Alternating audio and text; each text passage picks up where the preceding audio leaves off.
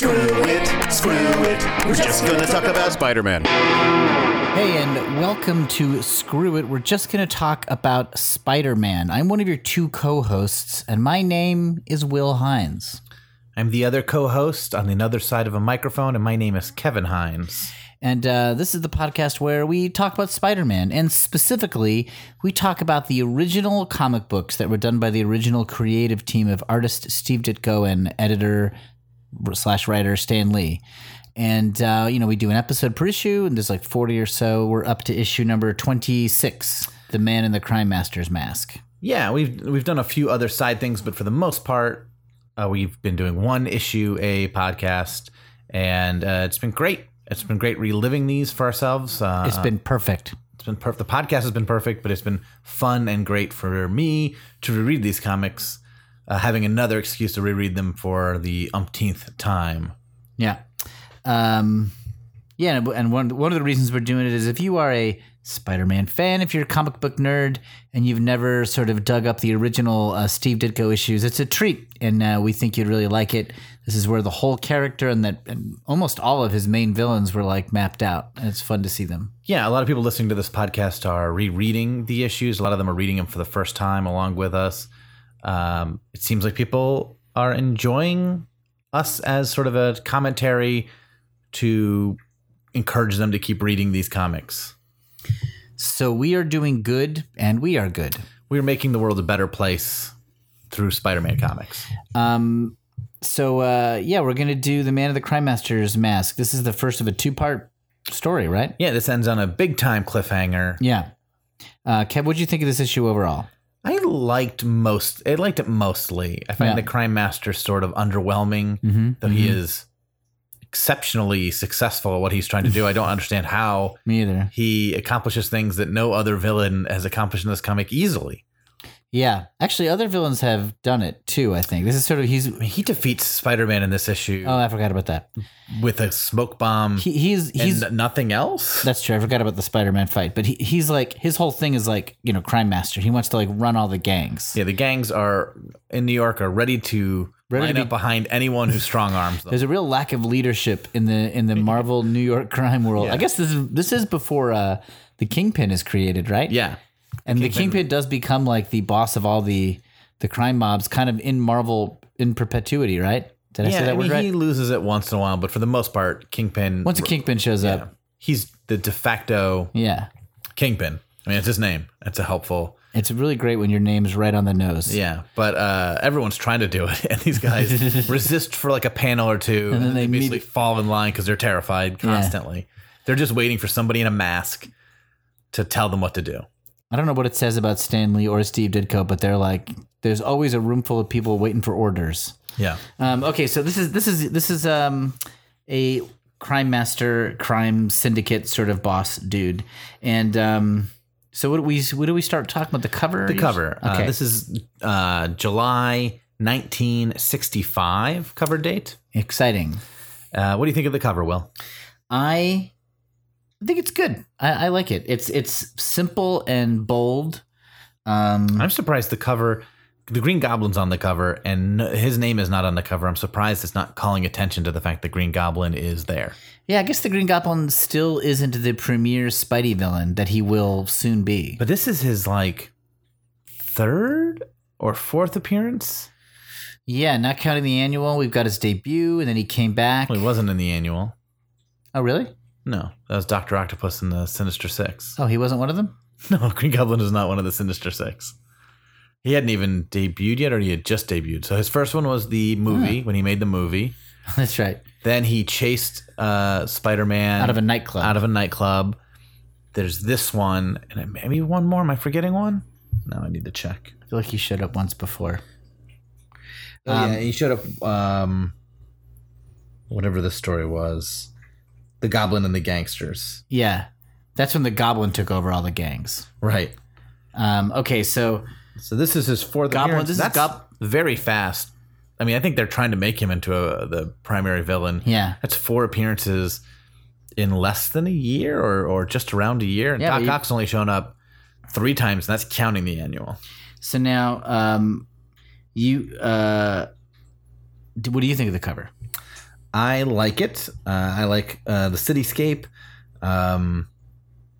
They're making the Crime Master seem like a big deal. I think the Crime Master looks cool. That's a cool mask. We got some good Ditko clothes on him. His suit's got all those nice Ditko folds. Steve Ditko's great at drawing folds. And the smoke is very question. Yeah, Steve Ditko loves smoke and fluids and stuff like that.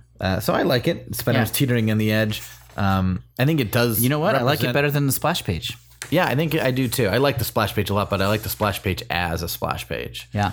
A lot of times we like the splash page as a cover more than the cover. I went through them, and I think about half the time it was pretty close when we preferred. And there was anyway. Someone asked me on Instagram, and I think I went through up to what we had done so far, maybe on Twitter.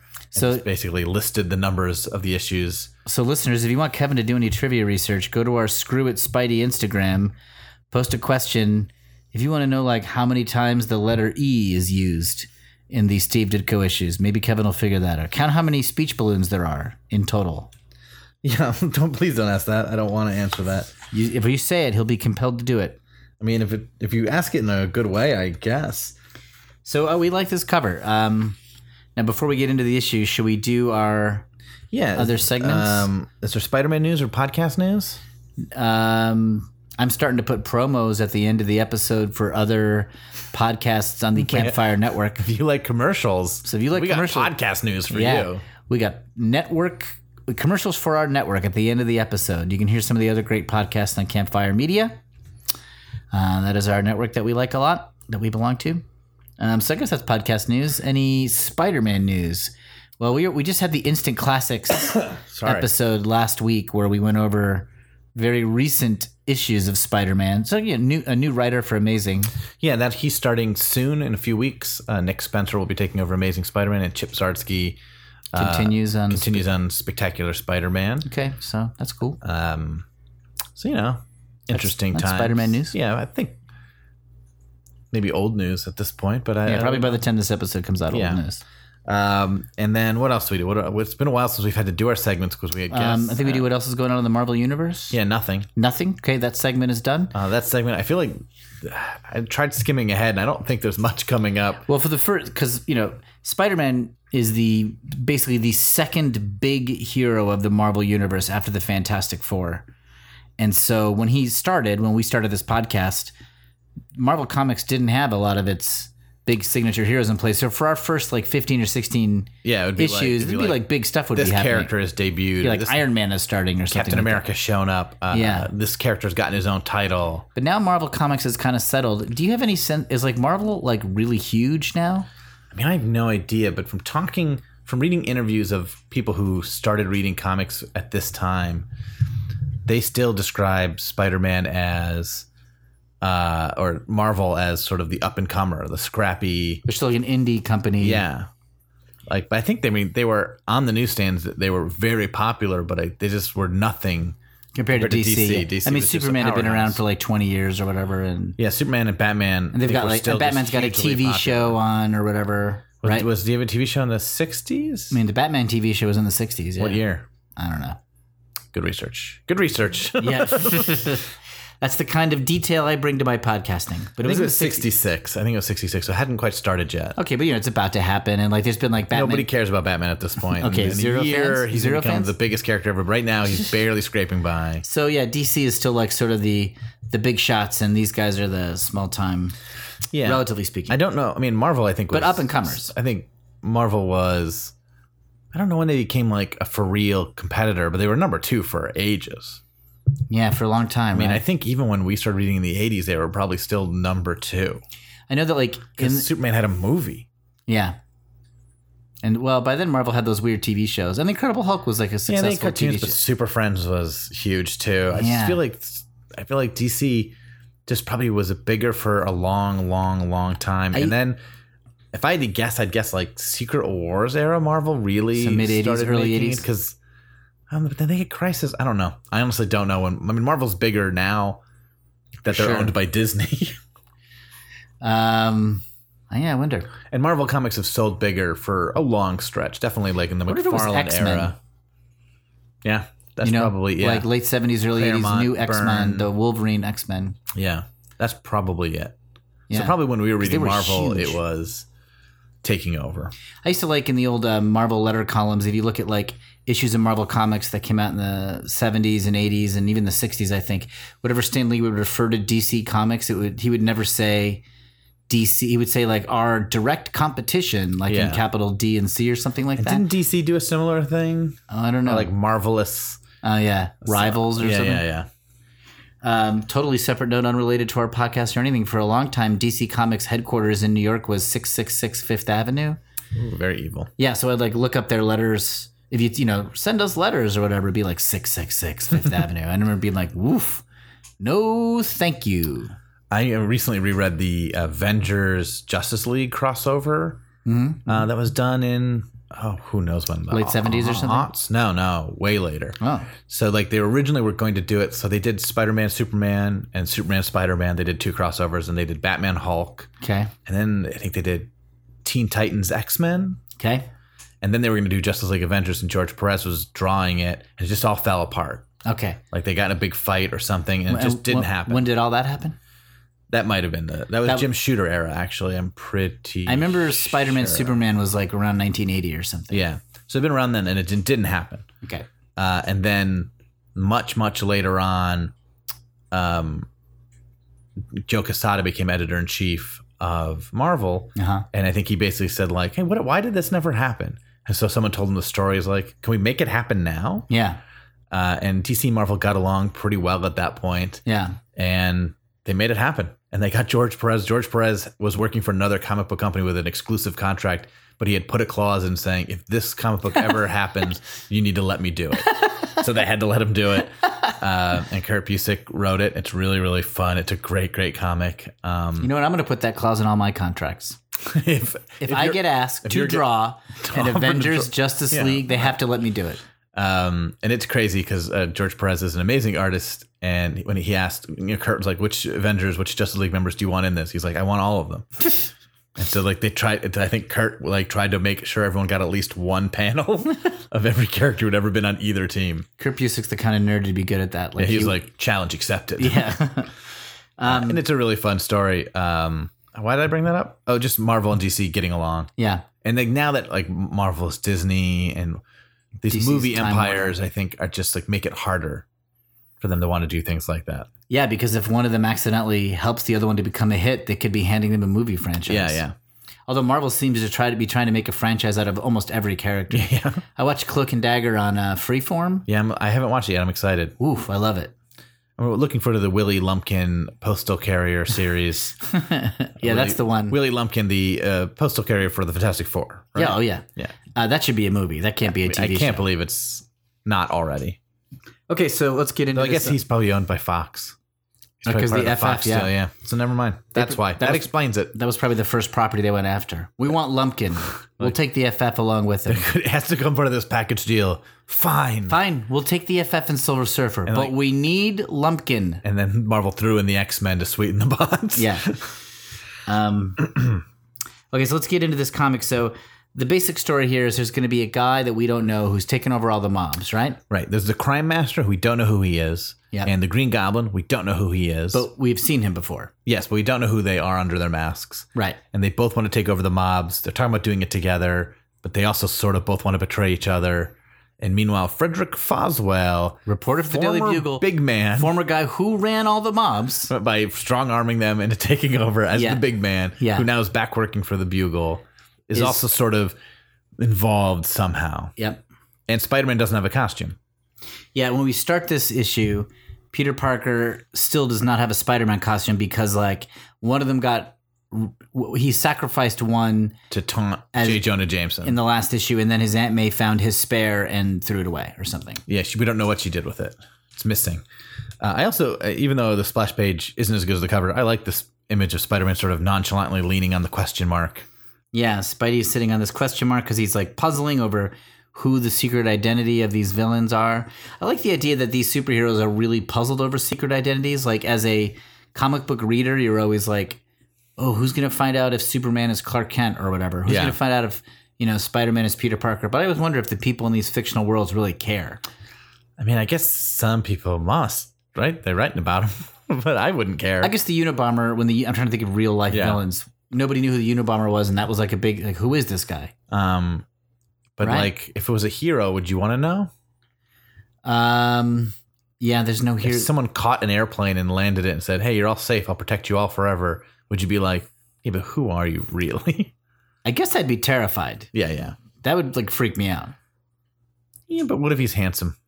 He's got a little curl in the middle of his forehead. Yeah. I'm all right with it. Okay, Sort of a Midwest charm to a smile. all right. So at the beginning of this, Peter is trying to hunt around his house for whatever to find out what his Aunt May did with the spare costume, but he can't find it, so he goes to sleep. Yep. That's Good the exciting superhero. opening sequence of the story. It's just a guy poking around his house. If this is a TV show, that'd be before the credits. Yeah, what a It'd be cold like- open. He's just Not like, here, not here. Oh, goodbye. I should get some sleep. Spider-Man. Then we cut to what I think is a very funny meeting between the Green Goblin in full costume standing on his glider. He's always on his glider. I don't think we've seen him stand on his feet in ages. Not since he was pitching movies. Talking to the guy that we know from the cover is the Crime Master, and they're in an argument. Yes. Because they had made a deal to sort of using the goblin's tricks and power and the Crime Master's knowledge of the criminal syndicates. Yeah. They were going to lead the mobs together. But the Crime Master basically says, I decided I don't need you. I'm the Crime Master, a name I gave myself. Yes. I can do it alone.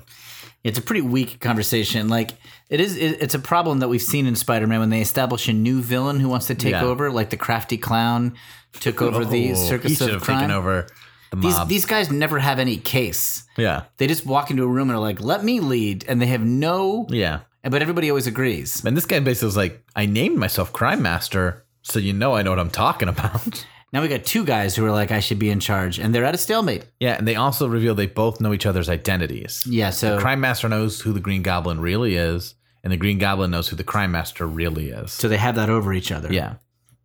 Okay, so they part ways angry, and we see the Crime Master climbing he's climbing down the side of a building with a rope, which is actually incredibly athletic. Yeah, one-armed.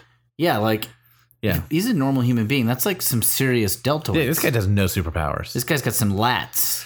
He also has, he's going to let the gangs know that he's trying to take over with his calling card, which apparently is a ball with a note in it. Yeah, his calling card is a note that he shatters through a window. So he throws a note in like someone who's got a crush on them. Yeah. And they read the note that's basically saying, "Let me take over." And they're puzzled, and he leaves thinking that went off without a hitch. Yeah, that's exactly what my plan was. They're like, the Crime Master, who's this? He's like, "That went perfect," and he's walking away. Yeah. So far we got a guy looking through a house for a costume, doesn't find it, goes to sleep. Yeah. Two dudes arguing, coming to no conclusion. That's right. And then a dude throws something through a window and is psyched It's about it. one step better than a rock with a note tied to it because it's like a ball that opens up to reveal a note. Then there's sort of a montage of a bunch of other crime bosses getting messages that the Crime Master wants to take over. One guy gets a phone call. He wakes up and he sees his car explode. Yeah. That's the Crime Master letting him know not to mess with him, I guess. Yeah. And then there's like a little montage of just talking mob heads, which looks like the array of Dick Tracy villains that did go off and draw. Yeah, the second guy is already sort of won over. He's the Crime Master. Who knows? Maybe he's just what we need. So then we do a little interesting thing. There's two panels where we are outside somebody's window, Yes. and this somebody is saying, "There's nothing more for me to do tonight. I'll close the window and pull the blinds down." Then we cut inside, I guess, Yes. and it's Frederick Foswell, the reporter from the Bugle, switching into his working clothes so he can Daily go to the Bugle Bugle, clothes, yeah. which super implies Yes. that he is the Crime Master. And he's already been the big man who's basically the same thing as the Crime Master. There's no difference. Right, so we are being led to believe Yes. in such an obvious way Yes. that I think if you have ever read any story at all, No, he must be the Crime you Master. know that this is it, and they're Yeah. telling us, and there's no twist. Because if it's so obvious, it's true. It's true. I think Sherlock Holmes said, if you see a clue that tells you something, believe it. Believe it right away and stop looking. Yeah. Accept your first impression. Yeah. It's always right. It's elementary, my dear Watson. The answer is whatever you first thought it was. Yeah, A lot of Shakespeare stories are like, Sherlock Holmes stories are like one page. they're like one or two pages. Yeah. somebody comes in to solve a case, and Holmes says, "What do you think?" And they say, "I think it was this guy." He's like, "Case closed." Yeah, that's right. Inspector, who do you think did it? Moriarty again? Yep. Yep. Also, every Sherlock Holmes short story ended with the phrase "case closed." That's right. I mean, they're great. They're classics. They're classics. You gotta read them. You gotta read them. You gotta read the Arthur Conan Doyle Sherlock Holmes. Case closed. Okay, so then we cut to Peter in the morning. He's at a full rest after sneaking around looking for his costume. He's trying to worm it out of his Aunt May. She's not budging. Yeah. There's a great shot of Peter with a mouthful of food. He looks like a chipmunk here. Yeah, it's great. But Aunt May won't tell him where the costume is. So now, it's just lockbox. So here's a little aside, Kevin. So at this point in the Spider-Man history, right? Stan Lee and Steve Ditko, they're the collaborators. But Steve Ditko is by now taking way more control. Yes. He's not even talking to Stan Lee, I think. And even in the credits, it says plotted and drawn by Steve Ditko, scripted by Stan Lee. Yes. Whereas it used to say drawn by Steve Ditko, written by Stan Lee. That's right. And last issue was the first one where it said this is from a plot by Steve Ditko, sort of a separate credit. Yeah, so... And now he's getting full on in the credit box. You plotted this, and he gets plotted for the rest of them. So I think this is really interesting because I'm very interested in the collaboration of Stan Lee and Steve Ditko, especially that they didn't like each other and that they were producing such really good work. And even though Ditko's doing more and more of it, I still think these stories are much better than things he would do as a solo artist. Mm-hmm. So whatever Stan Lee's contribution was, something is making these things stand out above other Ditko work. Yeah, and I mean, I don't know how many notes or how many lines of dialogue Ditko was putting in to begin with. Because, like, if I got this page and just saw, like, Peter eating food, I wouldn't know. What is that supposed to mean? Yeah, that he's trying to get a costume out of him. I don't know if that's what Ditko meant. He must have, though. Nothing else would make sense there. Yeah, and so the other thing is, like, Ditko's doing more of the plotting, maybe than ever before. But there are certain things he's really good at and certain things I think he's bad at. And one of the things he's bad at, based on this issue and last issue, is sort of little mini sequences that do nothing. Mm-hmm. It's like, he looks all around the room and can't find his costume. I guess we just learned that he needs a costume, which pays off later. But then it's a lot of real estate to establish. And it also happens here again. There's 3 more panels of like, oh, I want to find my costume. It feels uneven, right? Like I think a lot of these artists who aren't used to being the full writer, they're rusty at it, and they're a little uneven in their pacing. I think that Stan Lee is a great editor. Yeah, I mean, Stan Lee's stories, the ones that he was more involved, were packed. Yeah, maybe too packed. There's probably somewhere in between that's really a happy medium. Yeah, I just think it's interesting to see. Now we're into Ditko land, and it's like the art is still great, and there's a lot of really cool connections and things dovetail really well at the end of the story, but the pacing is strange. It's almost like if to put it like in pop song terms, it's like the first verse has 10 lines and the next verse has 3 lines, and they should be even, sort of stuff like that. Verses are like part of a song. Yes, thank you. That's right. Yep. Great. Okay, so anyway, Peter's getting nowhere with his Aunt May finding the costume, so he goes to work, which every freelancer does. You report into the office. You go into the work and you say, "Hey, give me something to do." And but he also J. Jonah Jameson has the other costume. Oh, that's right. He's trying to find the second costume. So Betty Brant, secretary of J. Jonah, sometimes girlfriend of Peter, I guess current, but like they're on the rocks or something.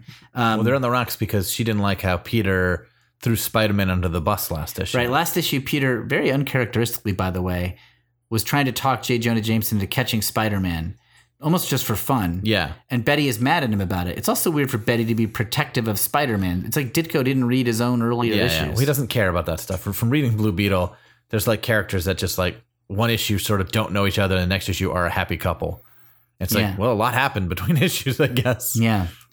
Okay, so Betty is mad at Peter because he betrayed Spider-Man. She's also mad at him because he's spending a lot of time with Liz Allen, the cute blonde. Which is a fair complaint.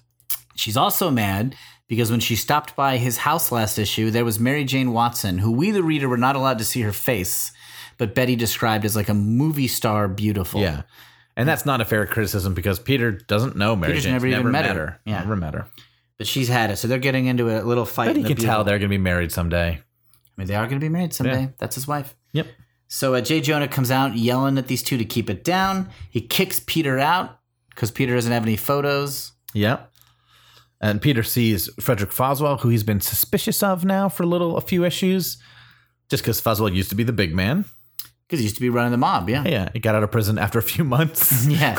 He ran the mobs of New York City, went to prison for like 3 months, and now he's out working for a newspaper. Back to his original job. No consequences. So he puts one of his spider tracers in Foswell's hat so that he can follow Foswell around. Then he goes to his high school, and Flash Thompson and Flash Thompson's little toadies are really giving it to Peter like usual. Yeah. These guys are jerks. They're just straight up jerks. And they're mouthing off to Peter, and Peter's had it. He's already had a frustrating day. And so he flying tackles all of them. Yeah, he tackles 4 people at once and knocks them all down. Yeah. This is nothing for Spider-Man. Sure. I mean, he can finish these guys with like almost one swing. These kids are not terrified by this. They think it's like, oh, we're having a fight. They don't realize they're getting into a fight with a irradiated phenomenon. Yeah. Only Liz Allen seems to notice he's doing well because she makes a comment about like he looked like he was doing fine. I was like, he wasn't doing fine. He was destroying them. Yeah, he was about to pulverize them. She breaks it up. Like she grabs onto Peter's arm and that makes him stop. Yeah. And they're like, "You're lucky, Peter." And Liz is like, looked like he was doing fine. It's almost like, yeah, he knocked over all 4 of you at once. Yeah. If there was like 4 people standing, even in my peak physical condition, if I ran at them and tried to knock them all, I don't think I can knock any of them over. I'd bounce off the smallest one. Maybe if they weren't looking at you and they were on ball bearings. I guess if they were behind me and I just like kicked all their knees with like a big pole, I could like knock all 4 of them over. But Liz Allen doesn't like Peter being violent because that's what Flash is like. She liked Peter for being better. The brainy, yeah. The higher, holier than thou. No, yeah. Nice dude. Yeah. So, as a woman in a Stan Lee written comic, she runs off crying. Yep. That's the standard move. Peter now has to go to the principal's office. He's in trouble because he was seen starting this fight. Yeah, again, like this kid whose uncle died earlier this year. Yep. Gets into a fight with bullies who taunt him constantly. And you must notice that. And he stands up for himself. And the moment he does, he gets called to the principal's office. Yep. The world's against Peter Parker. Yeah. And Peter takes the whole blame on himself, doesn't he? Yeah, this is an interesting part. Flash eavesdrops on Peter getting scolded by the principal and hears Peter take all the blame. Doesn't try to blame anybody else. Yeah, he doesn't mention that Flash and his cronies were taunting them. Yeah. Because Liz Allen's right. Peter is better than just simple violence. But then Flash... This is the weird turn. Flash goes to the principal and says, hey, it wasn't all Peter's fault. Yeah, and he fesses up of his own volition. Yeah. It's one of the first... it's like of moral fairness that we see from Flash, like first good guy sign. Yeah, he is. He sees that Peter isn't a jerk, and he feels bad. Yeah, there's only like maybe 2 other times I can think of. One, he stands up for Spider-Man very loyally. Yes, and then wasn't there a time when he asked Peter, or he was going to apologize, and Peter like barks? Oh no, Peter was going to be nice to Flash, and Flash barks at him. Woo, what a shiner, right? Oh, yeah, right, yeah. That's right, because Peter had gotten into a fight with, I forget which villain it was. No, Flash Sandman. I think. No. Yeah, Spider-Man had gotten in a fight with Sandman and was beaten up or something. Okay. And Flash kind of was like, hey, man, I think that's what it was. And Peter's like, oh, you want to make fun of me? Yeah. Yeah, this was like an almost nice... maybe, I forget, maybe it was Flash who got the shiner. I think Flash turned around and had a big black eye, and Peter's like, woof. And why did he have the black eye? Was it one of the 2 times he dressed up as Spider-Man and tried to fix his hero's rep and got the crap beat out of him? He should do that more often. Okay, anyway. We see Flash being a human being here. This is the most human. This is the nicest thing Flash has done. Yeah. Doesn't pay off anywhere else in this issue. Yeah. That's another thing Ditko does is he sort of likes to plant seeds and not come back to them. Yeah. I feel like Stan Lee allowed credit to be given to him for so long that there's a comic nerds have a backlash against him sometimes that's overdoes it because he's good at conducting a comic book story. Okay. All right, so we cut back to the Crime Master. He takes over another gang, and his method of doing it is to kick open the door, shoot, and then punch somebody in the face. Yes, the Crime Master. It's working. I don't know. It seems ridiculous. He opens the door, shoots somebody. He just murders them. Yeah. The murder is implied. A lot of times in these old comics, they're a little cagey about deaths. And the rest of the gang is intimidated. They're like, he winged the boss, didn't kill him. We haven't a chance. He's a crack shot. Yeah, and then he like knocks one of the guys out with a punch. Yeah. He calls himself a kingpin here. Will you accept me as the kingpin of the city's gangs? And they're like, we're waiting for the actual guy named Kingpin. There's going to be a big fat guy in a white suit. We're going to be really excited. You can be the crime master of the gang. Is that cool? How do you like that? I mean, your name is Crime Master. Okay, so then we see Jameson in his like rich guy club. Yeah, exclusive men's club. Love the rich guy club. It's the second time we've seen it. And they're all asking him who the Green Goblin is, and Jonah's lying that he knows who, but he doesn't know who. Yeah, and they're also like, shouldn't you be working at your paper? And Jonah's like, I got good people working for me. If you've read the issues, Jonah says, I've got almost 5 employees. Yeah, I got Frederick Foswell. I got Ned Leeds in Europe. Yeah, I got a high school kid taking pictures, a secretary. Who's also in high school, or also high school age. And Robbie Robertson has not shown up yet, No, we have not seen Robbie Robertson. So that's it. That's the staff. And then there's a bunch of nameless guys who are scared of him when he smiles. But yeah, as far as we know, they're just guys who like move water coolers around. Meanwhile, Peter has to solve his costume problem, and so he goes to a costume shop and rents one. Yeah, and buys one. It's pretty funny. Doesn't he? Yeah, he buys one. He goes to like, they have a Spider-Man costume. There's a little funny joke here. They're on sale. Yeah, because like, not much call for it lately. Nobody wants it anymore. Offers him the Frankenstein one that's more popular. Imagine if he just switched to become Frankenstein Man at this moment. He's like, you know what? You just sold me. Yeah, I'll wear that Frankenstein outfit. So the rest of the issue, he's like swinging around. It's scarier. Yeah. I mean, if somebody was swinging with acrobatic feats dressed up as Frankenstein, it'd scare the crap out of me. Yeah, I mean, it also fit with the Green Goblin. They would both like their sort of randomness of their Halloween costumes. I'll always dress up as the person I'm going up against. Yeah. But instead he buys the Spider-Man costume, which is on sale. Makes sense. He's a bargain hunter. He puts it on. It doesn't quite fit. It's cheaply made. So for the next bunch of this issue, we see it constantly like riding up on him and like the sleeves falling down. And he has to keep like using his webbing to like web it into place. It's kind of fun. It's great. I love this idea. Yeah, I remember reading this for the first time in the Essentials. Yeah. For sure the first time I read this story. And I was like, oh, this is a fun... Because they're always looking for new ways to sort of humiliate Spider-Man. This is a good one. And like his costume riding up is a very funny way. It undermines him the whole time. Yeah, we've seen him like with his arm in a sling. Yeah. Or like he's got a cold sometimes. Or sprained ankle. Yeah. This is a good idea, Ditko. This is just embarrassing. Yeah. I mean, he's not that intimidating if like you see his belly button while you're fighting him. So he's hoofing around to he's following a spider tracer that he put in Foswell's hat, and it leads him to Foswell's apartment, right? Yes. No surprise. And Foswell's clothes are there, but Foswell's not there. He's changed his outfit and gone out. And that makes Spidey suspicious. So he breaks and enters into this man's apartment to see what's going on. And at this moment, the Crime Master is approaching the apartment. Yeah. There's a light on side. Someone is in there. They're being real cagey. And I know the resolution of this mystery. It's not resolved in this issue, so I probably won't talk about it. But like this scene makes no sense based on the resolution I know. Yeah, why would he be coming? Why is the Crime Master here? Unless Frederick Foswell is the Crime Master. Yeah, if you're trying to make... I guess I've spoiled it. Frederick Foswell is not the Crime Master. What? But the Crime Master is here looking in the window. It doesn't... I mean... Yeah, he's only here as a plot convenience to confuse the reader. Spidey's inside. There's kind of a cool shot of Spidey looking at the hat. Yeah, like rubbing the back of his head. Yeah, it's kind of cool. And then the Crime Master's outside with a gun, shoots into the window, and only Spidey's Spidey sense saves him. Yeah, he dodges. Which is full on a danger sense at this point. It's great. Okay, then he jumps out the window and he goes on a little chase of the Crime Master, and the Crime Master is keeping him at bay with bullets. Yeah, there's a line where the Crime Master said, "No matter how fast you move, my bullets can go faster."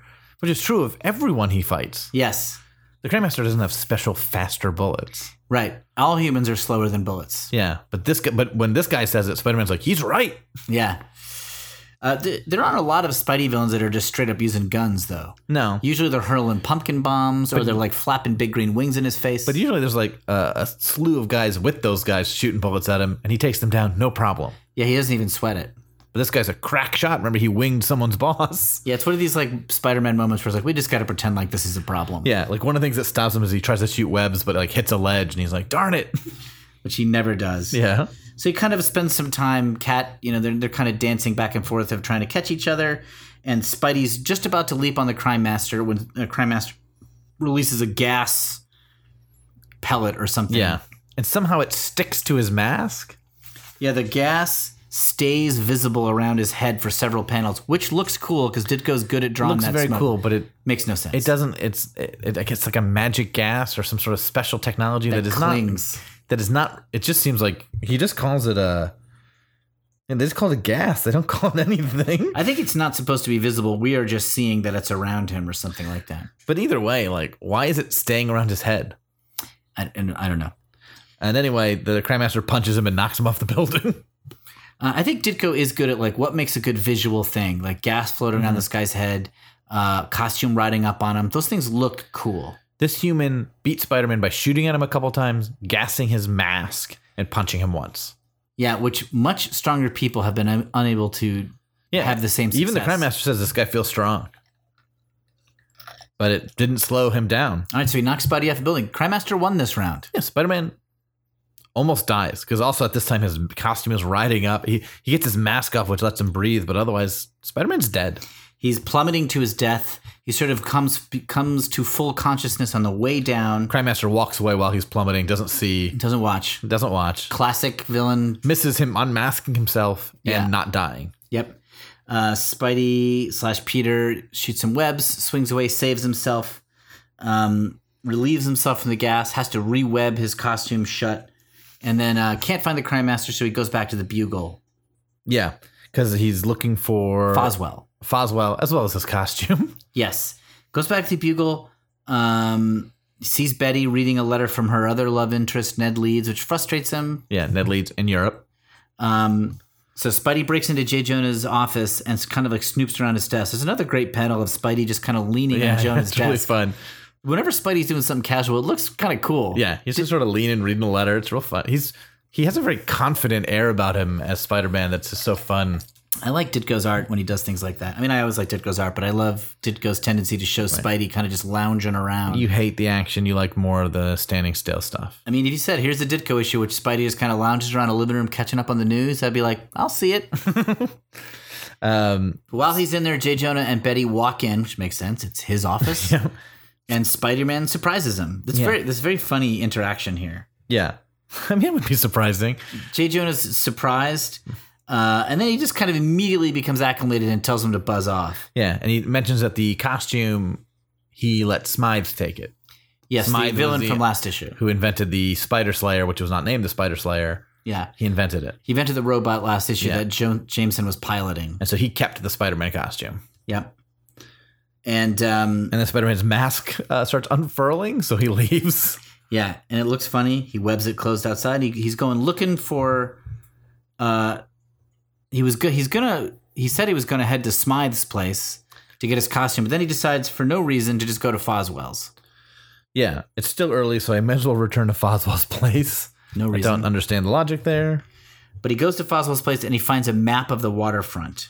Yeah.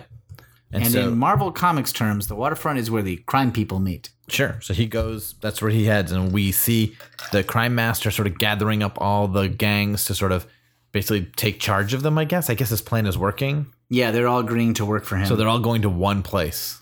Now, meanwhile, one of the guys named Patch, a stool pigeon, is we have not seen this man before. But we will see him again. That's right. He kind of becomes like a background character or whatever, a little featured character where he's always telling on he's an informant. He'll like call the police and tell them what's going on with the mobs. Mm-hmm. So he does that now. He tells the cops, hey, a bunch of guys are meeting. And the cops like, okay, that's not illegal, but let's keep an eye on these It's not guys. illegal for a bunch of criminals to meet. Yeah. Which is true. They're very constitutional. The right to assembly. The Green Goblin confronts the Crime Master again, but they have a pretty weird fight. Yeah, Goblin is shooting sparks out of his fingers. He's thrown a smoke bomb. But the moment the Crime Master pulls out a gun, the Goblin like runs away and covers himself in smoke. Yeah, he's very scared of that gun. And I guess he's a crack shot. He's a sharpshooter, I guess. Yeah, I guess. I don't know. So the Goblin is kind of running away, but then the Goblin, by coincidence, sees Spider-Man because Spider-Man has come here because of the map in Foswell's apartment. Right, everybody's coming here. The Goblin sees him, so the Goblin has a trick up his sleeve, a new maneuver. Not that this is unique to Steve Ditko, but in the Ditko plotted issues, usually all the threads, everybody is in the same spot at the end. Yeah, it's like like I'm almost surprised that Betty Brant and Flash Thompson don't show up. This is like the original Curb Your Enthusiasm. Yeah, Curb really copied the early Ditko Spider-Man right. issues. That's why Larry David, a lot of the episodes are just him caught up in webs. Right. You don't remember it, but there's a lot of Curb episodes where he's caught in webs. Yeah, yeah. His Aunt May was a big part of the first couple seasons. Phased her out. They phased her out. It was Replaced confusing. her with Jeff Garlin. Yeah. Who's great. Hey, Jeff Garlin's great. No yeah. disrespect to Yeah, Jeff yeah. Garlin. I just like I prefer the Aunt May episodes of Curb Your Sure. Enthusiasm. I mean, it feels like a lot of Garland's first few episodes, he's just saying Aunt May's lines. Yeah, you can hear that they just switched the character last Yeah, yeah. second. Larry, you're going to catch a cold, said Aunt That's May. right. Don't forget your umbrella. Yep. Stuff like that. But the Goblin has a trick up his sleeve to capture Spider-Man, which is to drop his glider on Spider-Man's head. Yeah, to jump on his head with his glider. Knocks him out. Knocks him out. It works. I mean, he also throws like a stun pumpkin. Yeah, hits him with the glider at full force, throws a stun pumpkin, and it knocks him out. But then he can't get the mask off because Spidey's been webbing it shut this whole time. Yeah, that's like a smart. That's kind of a fun little that's plot smart. twist. Because if he had just unfurled recently, so it's freshly webbed shut, saves Spider-Man's identity. And Goblin can't hang around because he's in the middle of there's a crime meeting to break up. I mean, at this point in the story, you're thinking to yourself, how's Spider-Man going to get out of this with only one page left? And the answer is he doesn't. Yeah, at the end, Spider-Man's captured. And that's the end of the series. Yeah, this is the end. They relaunched it next month with a whole new Whole Spider-Man. new continuity. Yeah, this is sort of like a choose your own adventure where this one ends badly. Yeah. Stanley goes, oops. Whoopsie doops. Good plots, Ditko. Killed Spider-Man. No, it ends with the Crime Master declaring himself the Crime Master of... And he looks like he's standing on the stage of the Globe Theater. Oh, it looked like to me like a... what do you call it? Where do you hang people? Oh, gallows? It looks like he's on a gallows to me. You're right. Because there's also like a trap Trapdoor, door. yeah. But then the Goblin shows up holding an unconscious Spider-Man. and says, I should be in charge. I captured Spider-Man. That's a way better argument than I will give you orders. And also he almost made him a blockbuster film. Yeah, he's like, I put together a hugely budget Hollywood movie on my first try. Mm-hmm. I've got an unconscious Spider-Man in my hands. Yeah. And just look at my mask. What's going on here? Yeah, this mask is fully animated. His mask doesn't move. Yeah. So that's the end of this issue. it, yeah. Cliffhanger. Should we give out our awards? Yeah.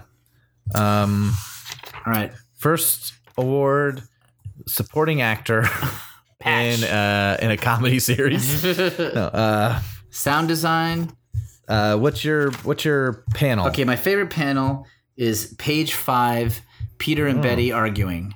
Wow, I did not predict this. It's just really cool. It stood out to me. I like their body language. It's just it's fun. Betty's dressing great. It was a great dress. Yeah. Ditko's faces look a little odd in a way that I actually really like, but his clothes are cool. I went for one of the costume unraveling shots. Yes. This is page 14, panel 4, where he's now unmasked because he had to get the gas off. He's slammed into the side of a building. Yeah, that's very cool. Every part of his costume is sort of riding up on It looks him. so cool. Great. That's a great choice. He just looks totally defeated. It's a great choice. What's your dialogue? I wonder if you'll pick the same one. It's when Spidey's renting or buying his costume. Oh, I almost picked this one. It's such a weird line. And it's an exchange. The costume operator is trying to recommend Frankenstein. Oh, yeah, he says this to Peter. Hey, if you want something really popular, why don't you take that Frankenstein suit? They're selling like hotcakes. And Peter's answer is, hotcakes I can get in a restaurant. Yeah, I don't quite understand that. Don't quite understand the joke. Yeah, that's. It almost feels like Stan Lee was writing this so fast. He's like, that doesn't make sense, but I got to get to Thor. Yeah. I got to keep writing. I don't have time to go back and think of a better line. Yeah, Thor's going to take all those big words because it's the Asgardians going nuts.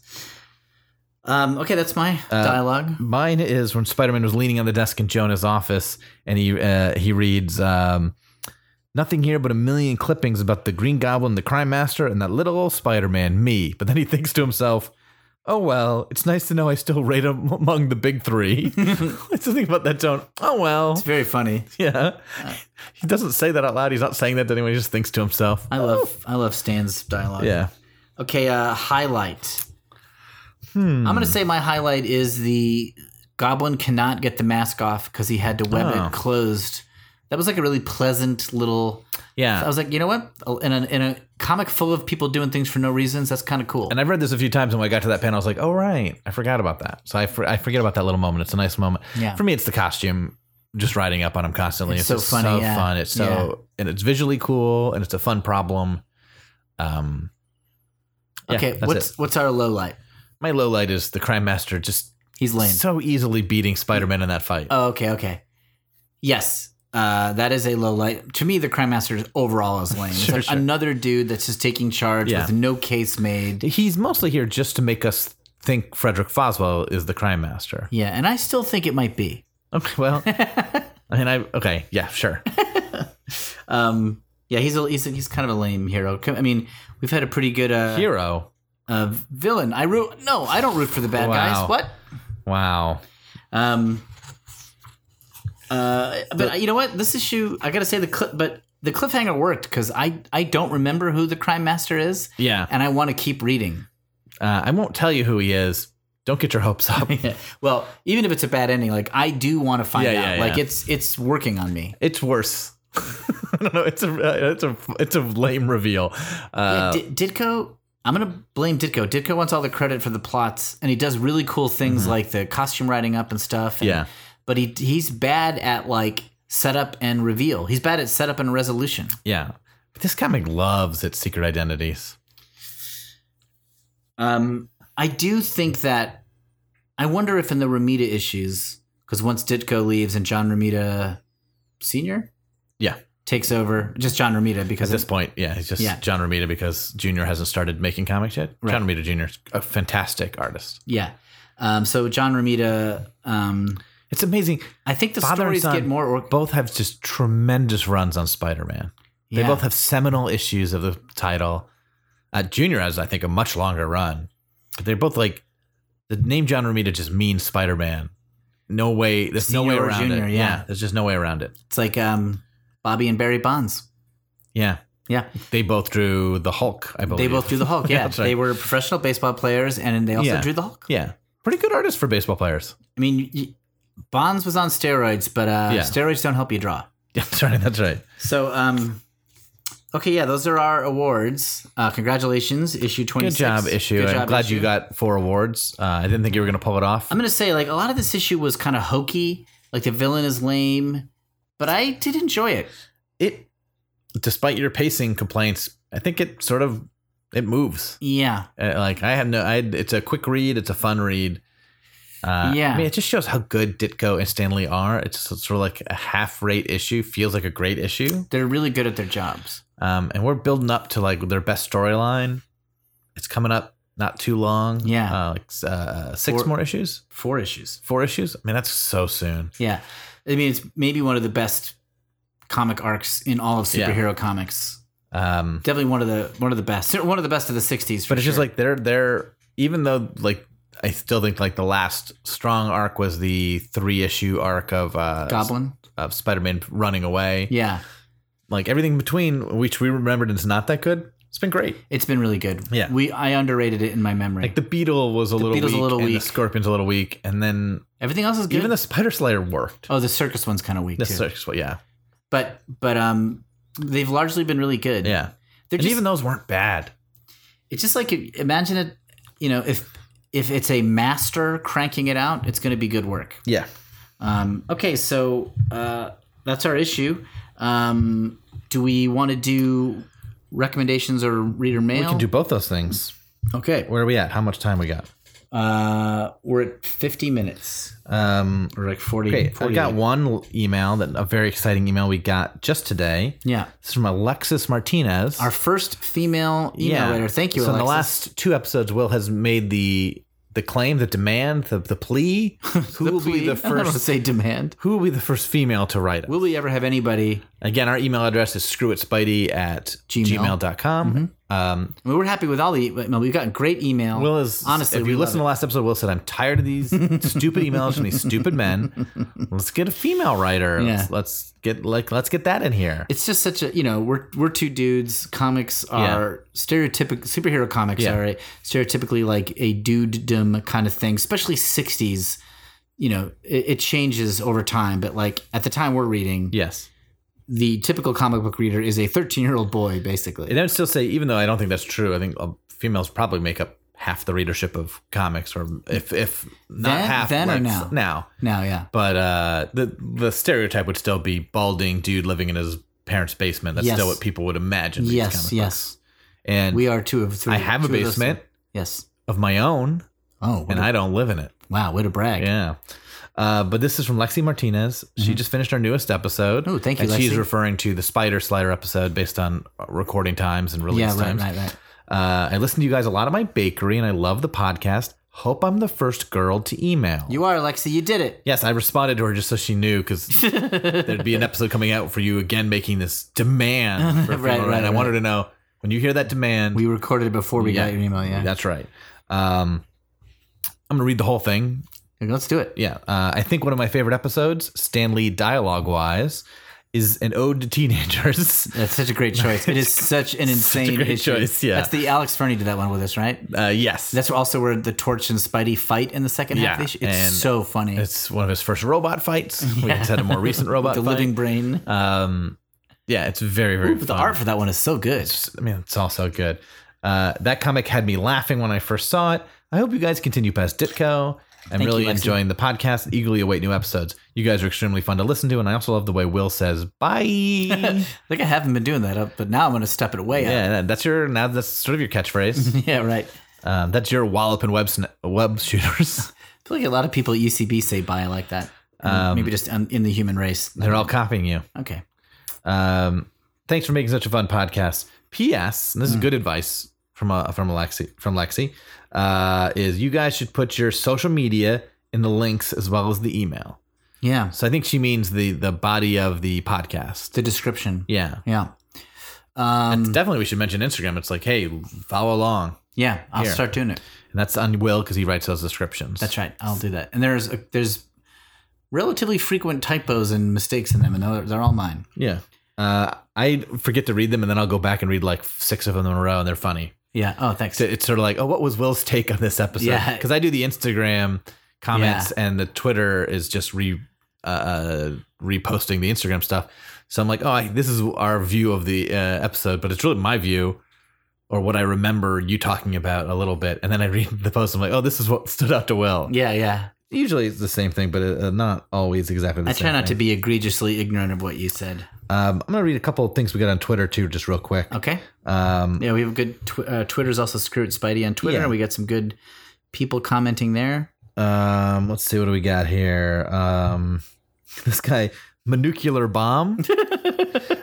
Twitter handles are so funny. It's so funny that I'm calling this person by that name. Especially sometimes people will be like really angry on Twitter. It'll be like, how can you say that about politics? Blah, blah, blah. And it's like, who is it? It's like, it's Captain Tits or whatever. Right, or like, exactly. Or something insane. Well, anyway, Manucular Bomb. Okay.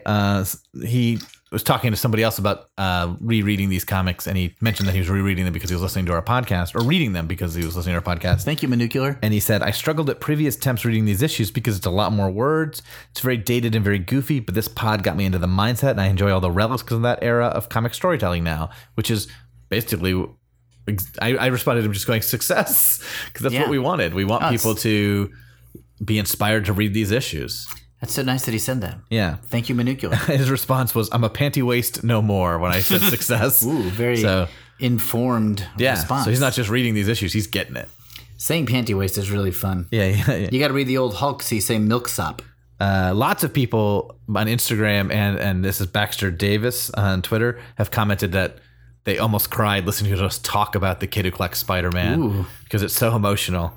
I credit your description of the kid who collected Spider-Man. It's like a recap. And I get it. Like when we were talking about the issue, it got me a little bit. Me too. I love that story. I love it so much. Badger Dave wants to watch your Enforcers TV show, as do I. Thank you, Badger Dave. Thank you. And then, we're just going from What Up, Rob, who just found our podcast as of this recording like a day ago. Okay. And he's already up through episode 5, and he finds it so enjoyable. Oh, and someone else mentioned, who said this? Manucular Bomb also mentioned that when he reads Peter's thought balloons, he sometimes hears our voices reading them. Oh, sorry. Which very weird. Yeah. But I love it. Yeah, I do love love that. it. I do love that. I think Peter deserves better, but I understand how that can happen. So those are some great tweets. So if you want to tweet at us, it's Screw It Spidey at Twitter. Yeah. Again, Screw It Spidey at Instagram is where we post a lot of images that we talk about. And Screw It Spidey at Gmail is how to email us.